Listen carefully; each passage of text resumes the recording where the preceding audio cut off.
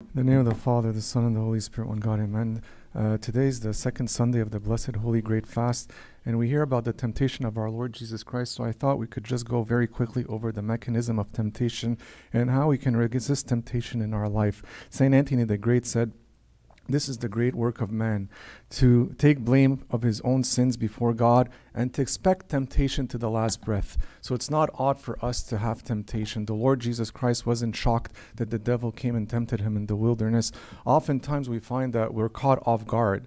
But here St. Anthony tells us, expect temptation to the last breath. So to be aware that temptations will come. Mechanism of temptation, where does temptation start? How does sin come about? It all starts in the mind.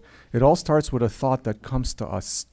And so that's what the church fathers say. When you read St. John Climacus or St. Mark the Ascetic or many others, they'll say it all starts in the mind. When you think about our mother Eve, where did it all start? It started with a thought. Before she did anything, before the disobedience, before anything, it was a thought that was thrown at her. And so that's what happens with us. That's the stage of provocation. We're provoked by the devil. And there's an idea, a thought, an image, something that comes to us, and that's how Satan tries to bait us. I'm just going to go through these very quickly. I'm not going to meditate too long on them. The second stage is the coupling, where I begin to have a dialogue. I begin to okay, I heard this thought, what do I do with it? I can discuss it with the devil, or I can rebuke it. And so that's the coupling stage. In the first two stages, there is no sin. I'm making a decision. I got a thought, and then I make a decision whether I have a dialogue of, maybe this is a nice idea. Or like the Lord Jesus Christ, he responded to the devil and said, basically, it is written. And he responded with verses from Scripture. And then he rebuked Satan, away with you, Satan. And so there was no sin in his case. Sometimes when we accept the idea, it leads to the third stage, that of consent, where I have accepted it.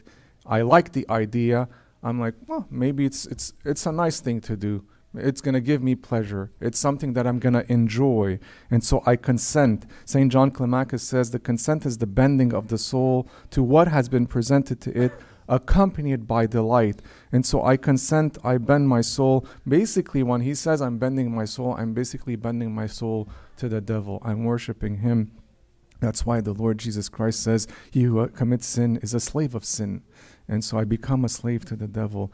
The fourth stage is that of captivity. That thought, I've consented to it, but maybe I haven't put it into action. The thought has become something that I'm captivated with. I want to accomplish it. I want to do it. I want to fulfill it. And so that's the stage of captivity.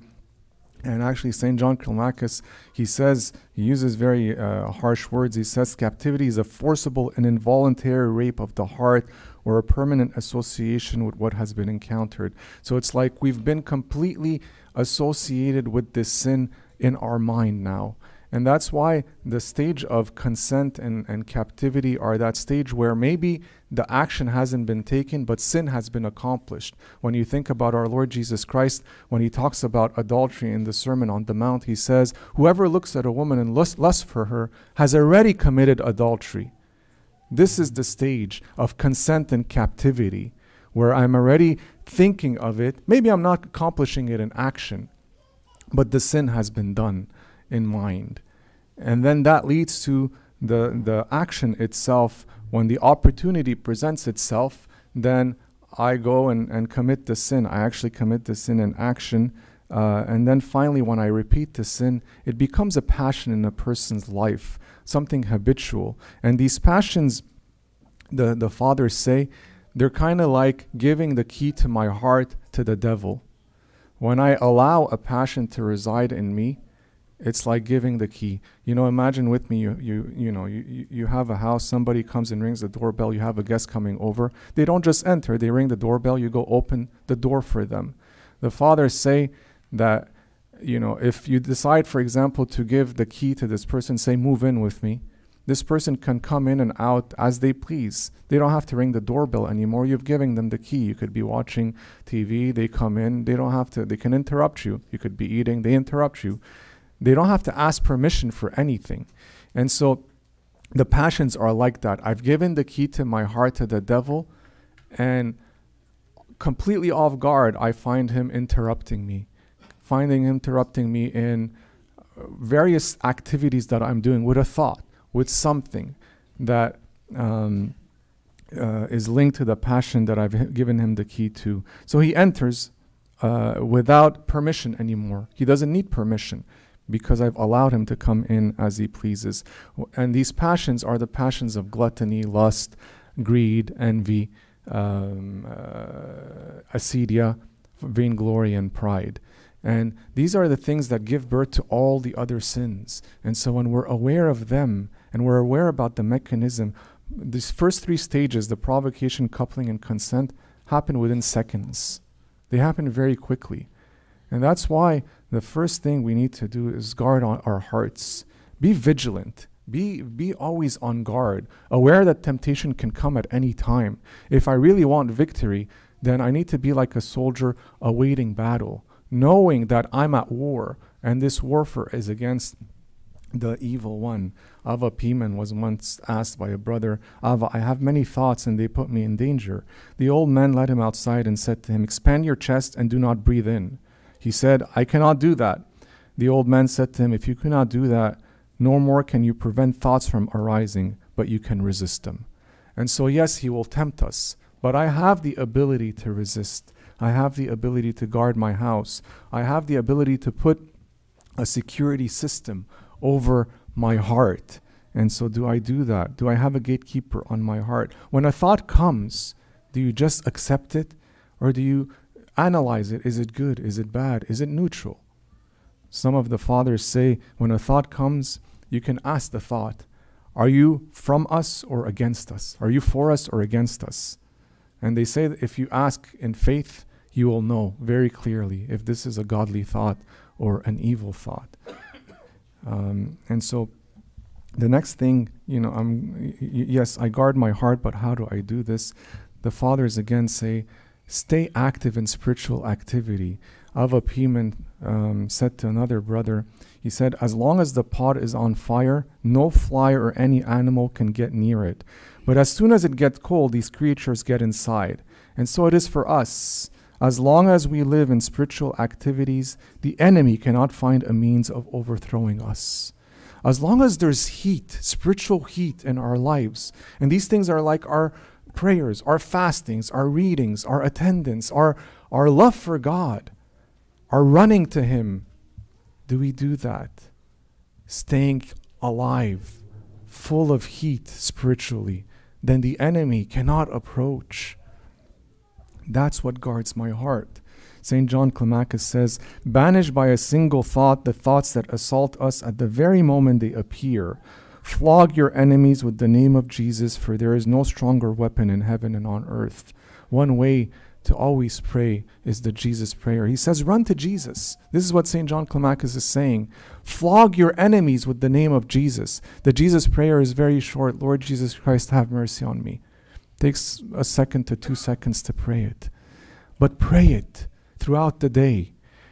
Protect yourself. Guard your heart. When a temptation comes, call upon His name. The name of Jesus is powerful. It is the name of salvation. It is the name at which every knee shall bow. It is the name that the demons fear. Call upon it in faith and you will be delivered. Another thing, I remember when I was a novice, very long time in the beginning of my novitiate, Ambassador Abamon, God rest his soul, was the bishop of Saint Bishoy Monastery.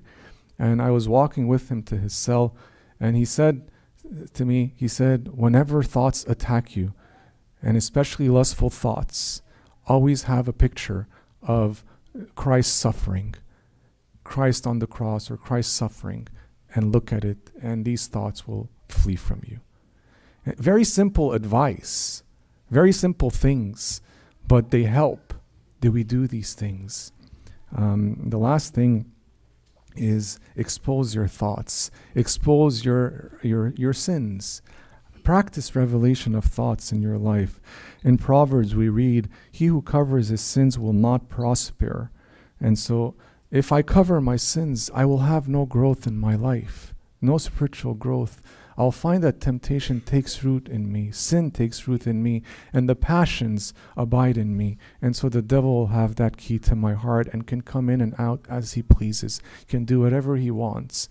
And so to protect my heart. St. John Cassian, he says, if you are harassed by impure thoughts, do not hide them, but tell them to your spiritual father as soon as possible, for to the extent that one conceals these thoughts, they multiply and grow in strength.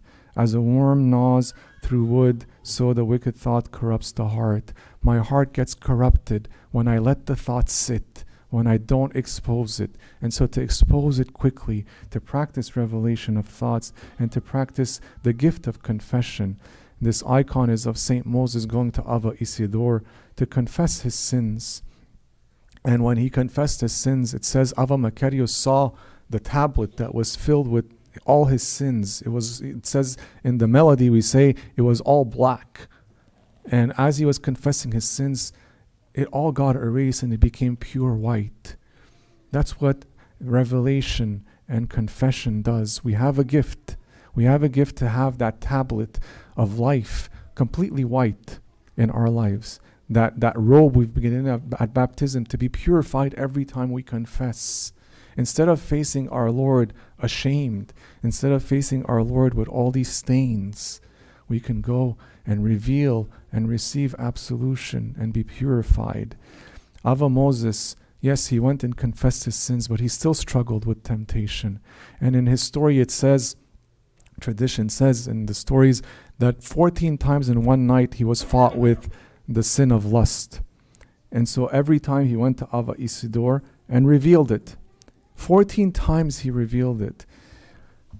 His elder said, give it no opportunity, but come here whenever the devil vexes you, and you will expose him, and when he has been exposed, he will take flight. For nothing pleases the devil of fornication so much as that a man should hide his thoughts and not reveal them. Once he began revealing them, he did it 14 times. Sometimes we're ashamed to reveal it once, and if we reveal it once, we don't go a second or third time. This man revealed it at one night 14 times, but he was given victory. And that's key to victory over temptation and sin and passions in our life. Yes, to guard my heart, but I guard it with prayer and the spiritual means that we have, but also constantly revealing my thoughts. As often as you're able to reach your spiritual father, reach him. Don't wait months at a time. Don't wait. I know we say confess at least once a month or once every 40 days. If you're able to do it more often and Abuna is available, do it as often as you can. Expose your thought. When I moved to Boston, my spiritual father, first time I met him, I sat with him one night, and it was a Saturday night. I'm ending with this, we can pray after. It was a Saturday night, first time I sit with him, I don't know him, and at the end of confession, he says, are you coming to Bible study on Tuesday? So I said, Abuna, I haven't been coming, I just moved, but sure, I'll come. He said, okay, we can sit together after. So I looked at him like really wondering, like, what are you talking about? We'll sit together. So I asked him, like, sit together for what, like confession? And he said, yes, I want to see your progress. And so that night I was driving home. I had a 45-minute drive and my mind was going all over the place. I was thinking to myself, what progress? Like, it's Saturday night, I'm going to sleep. Tomorrow morning, it's Sunday, I'm going to be in church. Monday, I have work. Tuesday, I have work, and I'm going to come to Bible study. Does he want me to go commit sin to give him progress? Like, I don't know what he wants. But then I realized, I understood what he's saying to me. Every day is a chance for growth. And every day that I don't grow, I'm missing the mark. Do I reveal this to my spiritual father? And to our God be the glory now and ever and unto the ages of the ages. Amen.